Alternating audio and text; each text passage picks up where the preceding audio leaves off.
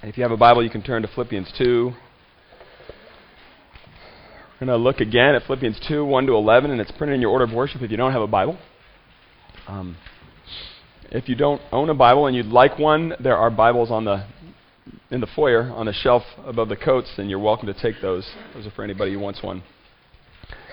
But we're going to continue looking at Philippians 2 as we move through the season of Advent.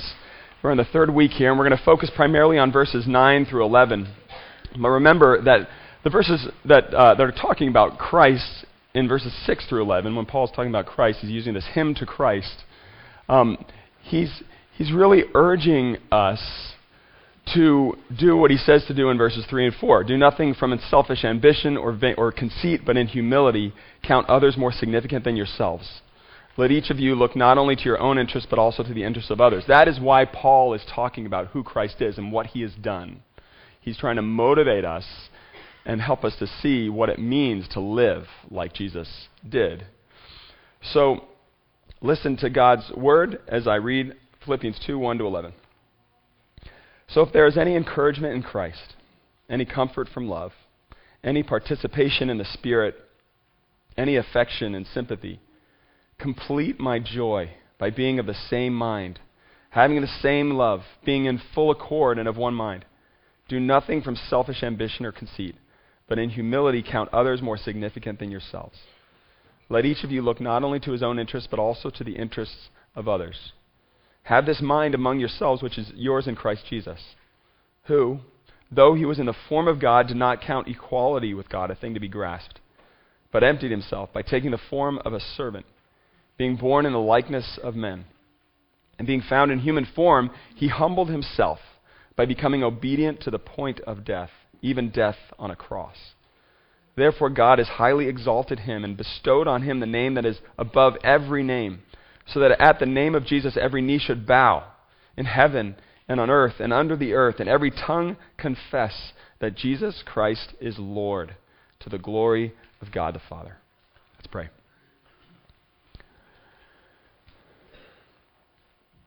Father, we pray that you would speak right now through your word. We pray that you would help us to listen right now to what you want to say to us. We pray that your Spirit would be at work in our hearts to open them up and even to change them. Father, we pray that after looking at this passage, after looking at these verses, that not a single person in here will walk out the same as we were when we walked in.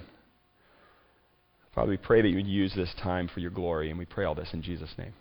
Amen.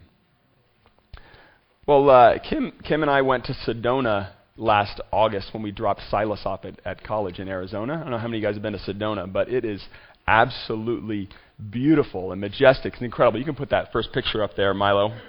Here's a picture of Sedona. I don't know if it's these red rock formations, and it's just amazing. It's so incredibly beautiful. And as we often do when we go visit beautiful places, we will often want to take pictures of ourselves at the place, right? When you go to somewhere amazing and beautiful, you want to take a picture of yourself.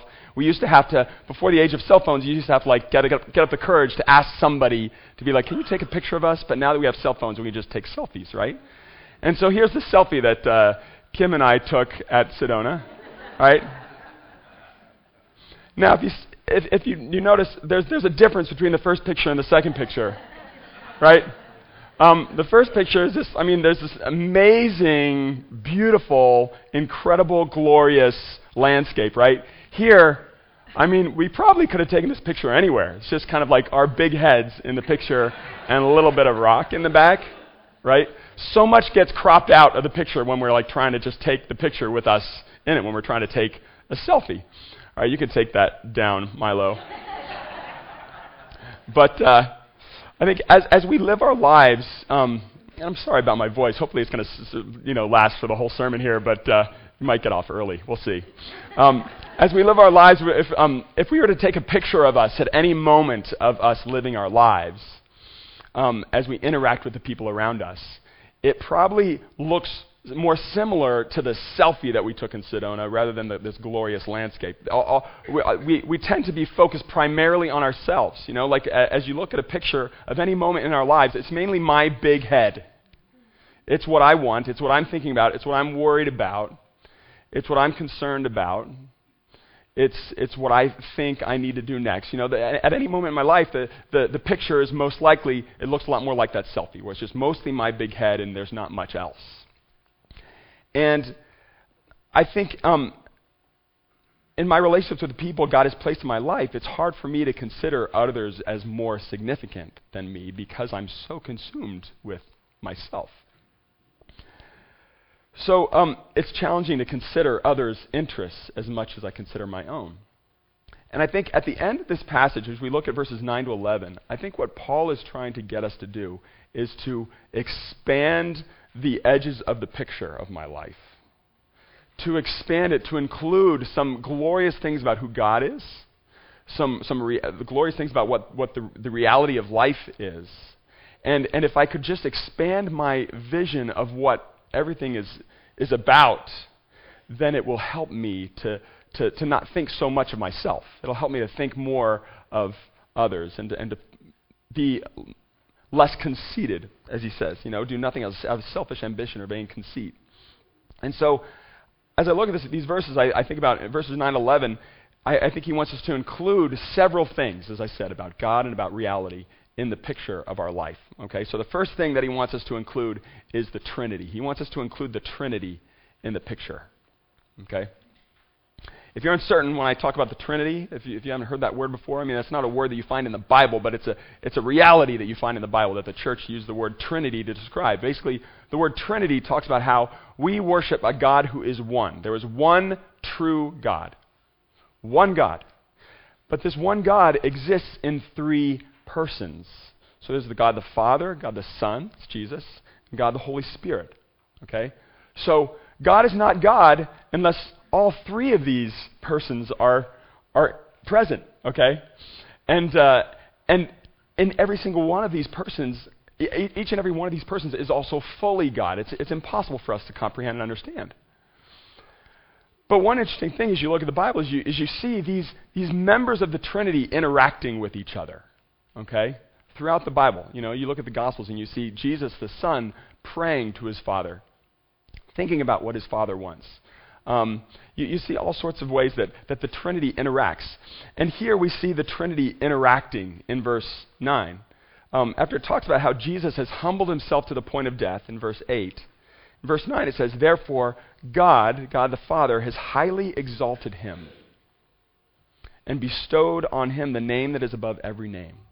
And this is what I want you guys to notice, is that the Trinity, Father, Son, Holy Spirit, has been interacting with one another. Okay?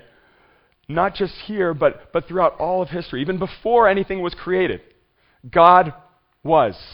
He existed in three persons, Father, Son, Holy Spirit, and they were interacting with one another. And what we see here is an example of the way that they interact.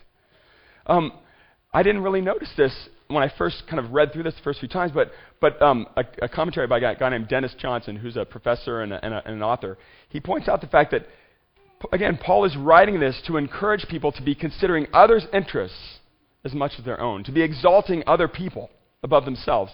And here we have an example of God the Father, even though he's equal with God the Son, he highly exalts the Son, right? God the Father looks not only to his own interests, but also to the interests of the Son. He exalts the Son to the highest place possible. The highest place possible. And then what does all this do in the end? What is Jesus is exalting and all the people worshiping Jesus? And in verse 11 it says, it's all to the glory of God the Father. So all that Jesus is experiencing and doing, it glorifies the Father. There's kind of a mutual admiration society here. The Father loving the Son loving the Father, exalting one another, glorifying one another. And again, you see this throughout the rest of the Bible. You see this in the Gospels. You see this as Jesus lives his life. He's constantly living his life to glorify his Father. Even though it talks about here in verse 6 how Jesus was equal with God the Father, right? And yet Jesus was constantly trying to glorify his Father. They're constantly trying to hold one another up. You look at the Holy Spirit, what's the Holy Spirit's role? He's constantly pointing to Jesus and saying, look at him, look how amazing he is, look how glorious he is. And this is what I think one of the things Paul wants us to see here. We were made, in the beginning of the Bible, in Genesis 1, it talks about how we were made to reflect who God is. We were made in God's image. And so we will only be living life to the fullest. We will only be living life the way we were meant to live it when we are reflecting the way that God interacts with himself. How the members of the Trinity are exalting one another. We will only be fulfilled when we are exalting one another.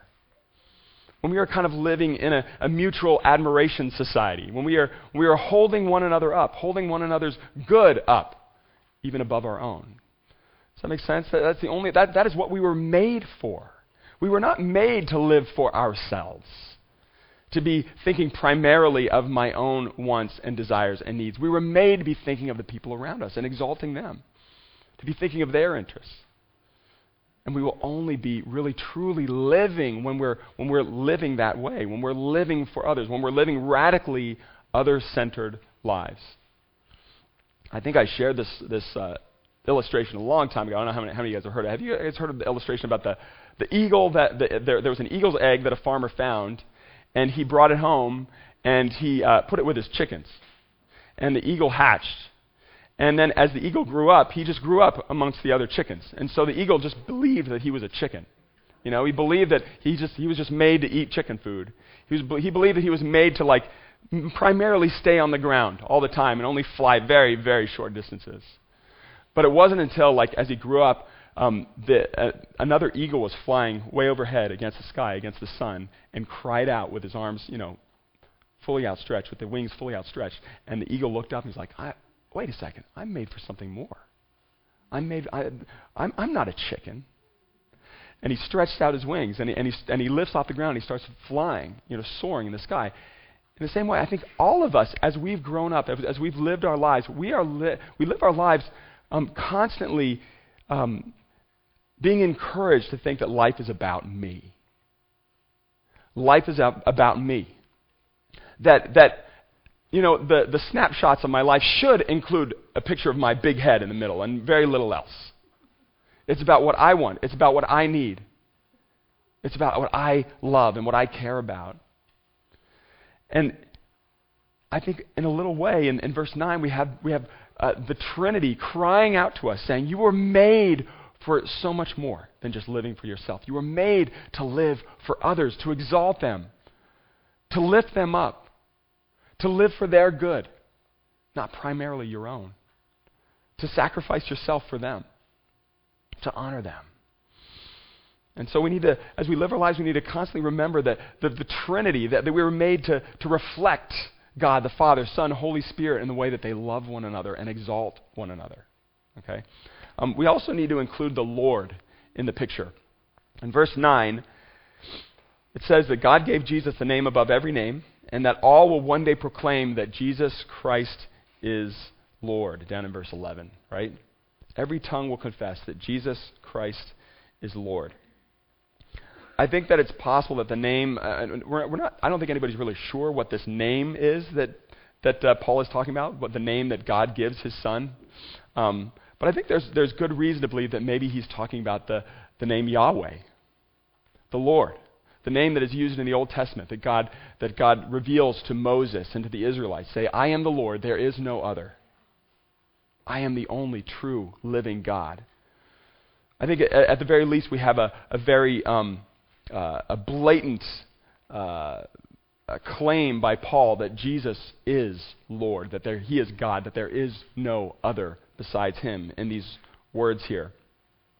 You see, Paul uses, when he talks about Jesus Christ being Lord, the word for Lord that Paul uses is Kyrios. It's the Greek word that he uses. Okay? And at the time, just a few hundred years before Jesus was born, there was a translation of the Old Testament. The Old Testament was written in Hebrew, and then there was a translation of the Old Testament into Greek for a lot of the Hebrew people that lived in other places that didn't speak Hebrew. They spoke Greek. And so they translated the Old Testament into Greek, and that's called the Septuagint. And in the Old Testament, every place where it talked about Yahweh, where it uses the word Yahweh, they substituted the word Kyrios, the Greek word Kyrios. And I think Paul knows this as he writes, every tongue will confess that Jesus Christ is Lord. He's saying that Jesus Christ is the same Lord that you see throughout the whole Old Testament, the living God, the Lord, the one who has reigns over all things and has committed himself to the Hebrew people. And I think another thing that points to that fact is, you guys recognize where it said every knee should bow and every tongue confess. Does that sound familiar to you? Were you guys paying attention earlier in the service when we read Isaiah 45? That's basically right from Isaiah 45. Paul is referencing Isaiah 45 here. And if you read the whole chapter of Isaiah 45, I encourage you guys to read Isaiah 45 today. Over and over again, God is saying, I am the Lord, and there is no other. I am the Lord, and there is no other. I am the Lord, and there is no other. And then at the end of Isaiah 45, he says, every knee will bow and every tongue will swear allegiance. I think that's what Paul is saying. This is who Jesus is. Jesus is the Lord. He reigns over all things. Everything is subject to him, accountable to him. We all, when we come before Jesus, all we can do is surrender to him. He has a right to rule over every little detail of our lives. And so in our relationships, if we are including the Lord in the picture, we understand that everything we say to another person, every action we take is an opportunity to declare that Jesus is Lord, that Jesus rules over my life, that Jesus is God and there is no other. Every time I let go of my selfish desire for more comfort or for more recognition in order to honor another and help them, I'm declaring that Jesus Christ is Lord. He rules over my life and my heart.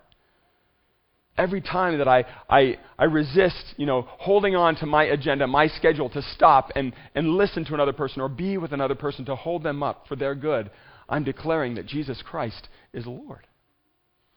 I need to include Jesus as Lord in every picture, every moment of my life. Think about it. I'm constantly having opportunities to declare that he is the one who rules over me. He is the one who rules. And lastly, we need to include the future in the picture. In verse 9, it says that God has exalted Jesus, but then in verses 10 and 11, he says that because of this, because of what Christ has done, because of how Christ has let go of his glory and he's allowed himself to die on a cross, because God has exalted him, that there will come a day when one day every knee will bow and every tongue will confess. He talks about this future time when we will all be shoulder to shoulder, bowing down, worshiping Christ. This is our destiny. And this is the thing. This is what all of history is moving towards. Every single one of us worshiping Jesus, declaring that he alone deserves all the glory. And the point is this, it's not about me. It's not about me. My destiny is to end up shoulder to shoulder with everyone else who trusts in Christ, bowing down before him, declaring that he alone is Lord. It's not about me, and declaring that he alone deserves the glory because of all he has done. Because not only does he rule over all things, but he has sacrificed himself to love me, to rescue me. He talks about Jesus Christ being Lord in verse 11. Jesus, these three different titles. Jesus, meaning he is the one who saves, right? We read that earlier too. You will name him Jesus because he will save his people from their sins. Christ is the thing the title that we give to Jesus is the anointed one, the one that is chosen by God to rescue his people and to rule over his people. And Lord, of course, Lord, the one who is ruling, the one who deserves all glory and honor and worship. This is where all of history is moving towards. All of us worshiping him because he alone is worthy. He alone is worthy. If we can include that future in our perspective, in the way that we are looking at our lives, then that will move us to realize, first of all, that life isn't about me, but it's also about trying to bring others to see that destiny as well. To see the importance of thinking about the good of other people, that their greatest good is to come to a place where they trust in Christ and that they will be with me bowing down before him. worshiping him, saying, you alone are worthy. You are worthy. I think it's so easy for us to live our lives just kind of like thinking about today, thinking about today's concerns, thinking about today's needs, thinking about what I have to do today. And I think Paul's encouraging us to extend our vision out to the future when Jesus will make all things new. He will make all things new. And to live in our relationships in light of that fact. In light of the fact that he alone is our hope, this future where we are bowing down and confessing that he is Lord is our hope. That is where we will all be made whole.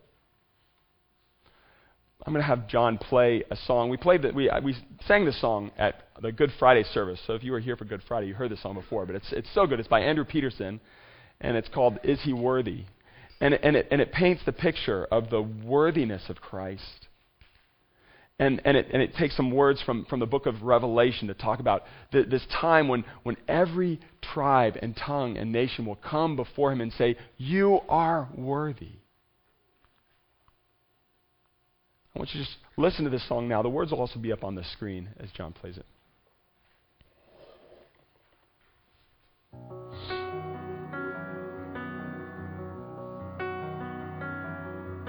Do you feel the world is broken?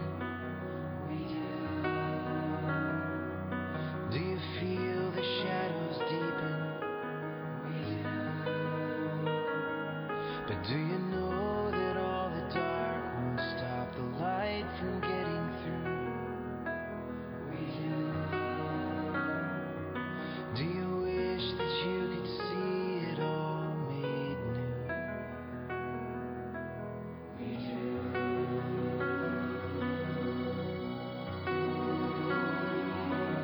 Is all creation groaning? Is a new creation coming? Is the glory of the Lord to be the light within our midst? Is it good that we remind ourselves of this?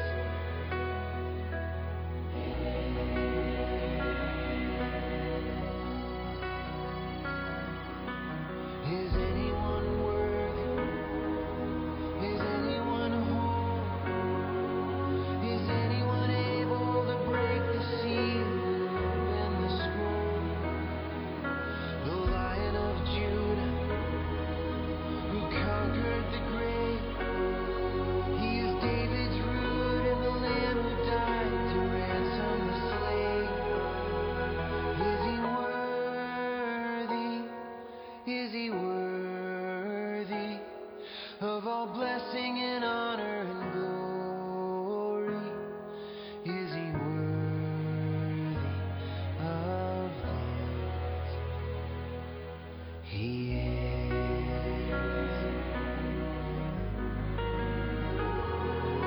Does the Father truly love us?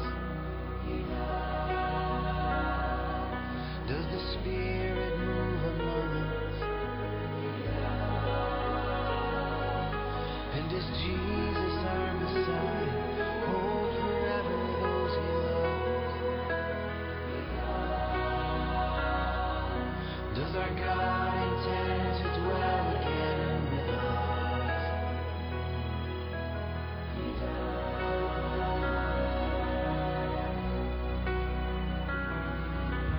Is anyone worthy? Is anyone whole? Is anyone able to break the seal and open the scroll? The Lion of Judah, who conquered the grave.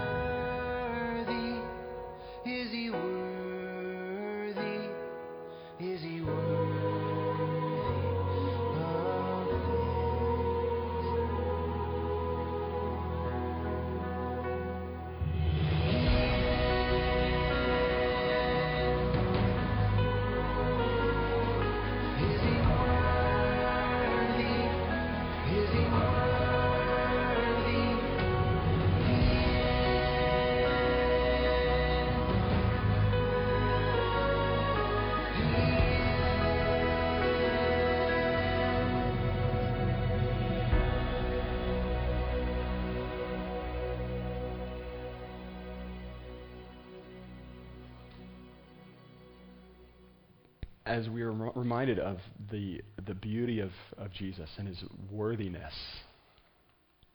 He is worthy because he's died and he is risen, and God has raised him to the highest place. How can we even consider doing anything out of selfish ambition or vain conceit? We think of all that he is and all that he has done. Let's kind of move forward with this reminder in our hearts of who he is and where we are going and how we've been made, that we would live for others, radically other-centered lives. Let's pray together.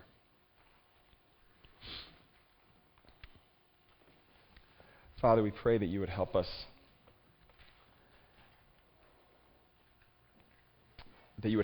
to move ourselves out from the center of the picture, and that Jesus would become the one who's at the center. That his glory would be at the center. That his sacrifice for us would be at the center. His resurrection, the fact that he's conquered the grave. And Father, we pray that as that happens, that we would be people who live our lives for your glory and not our own. We pray all of this in Jesus' name. Amen. Let's stand together as we sing Joyful, Joyful.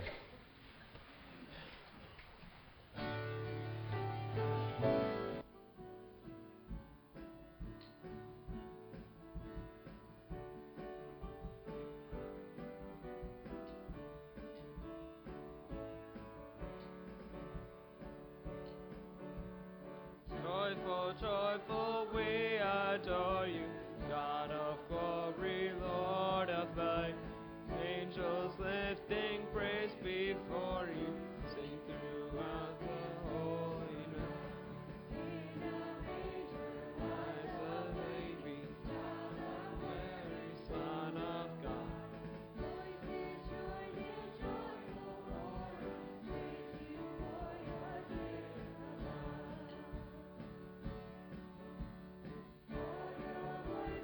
Declare your glory, all creation joins to sing. Praise resounds as earth rejoices in the birth of Christ the King.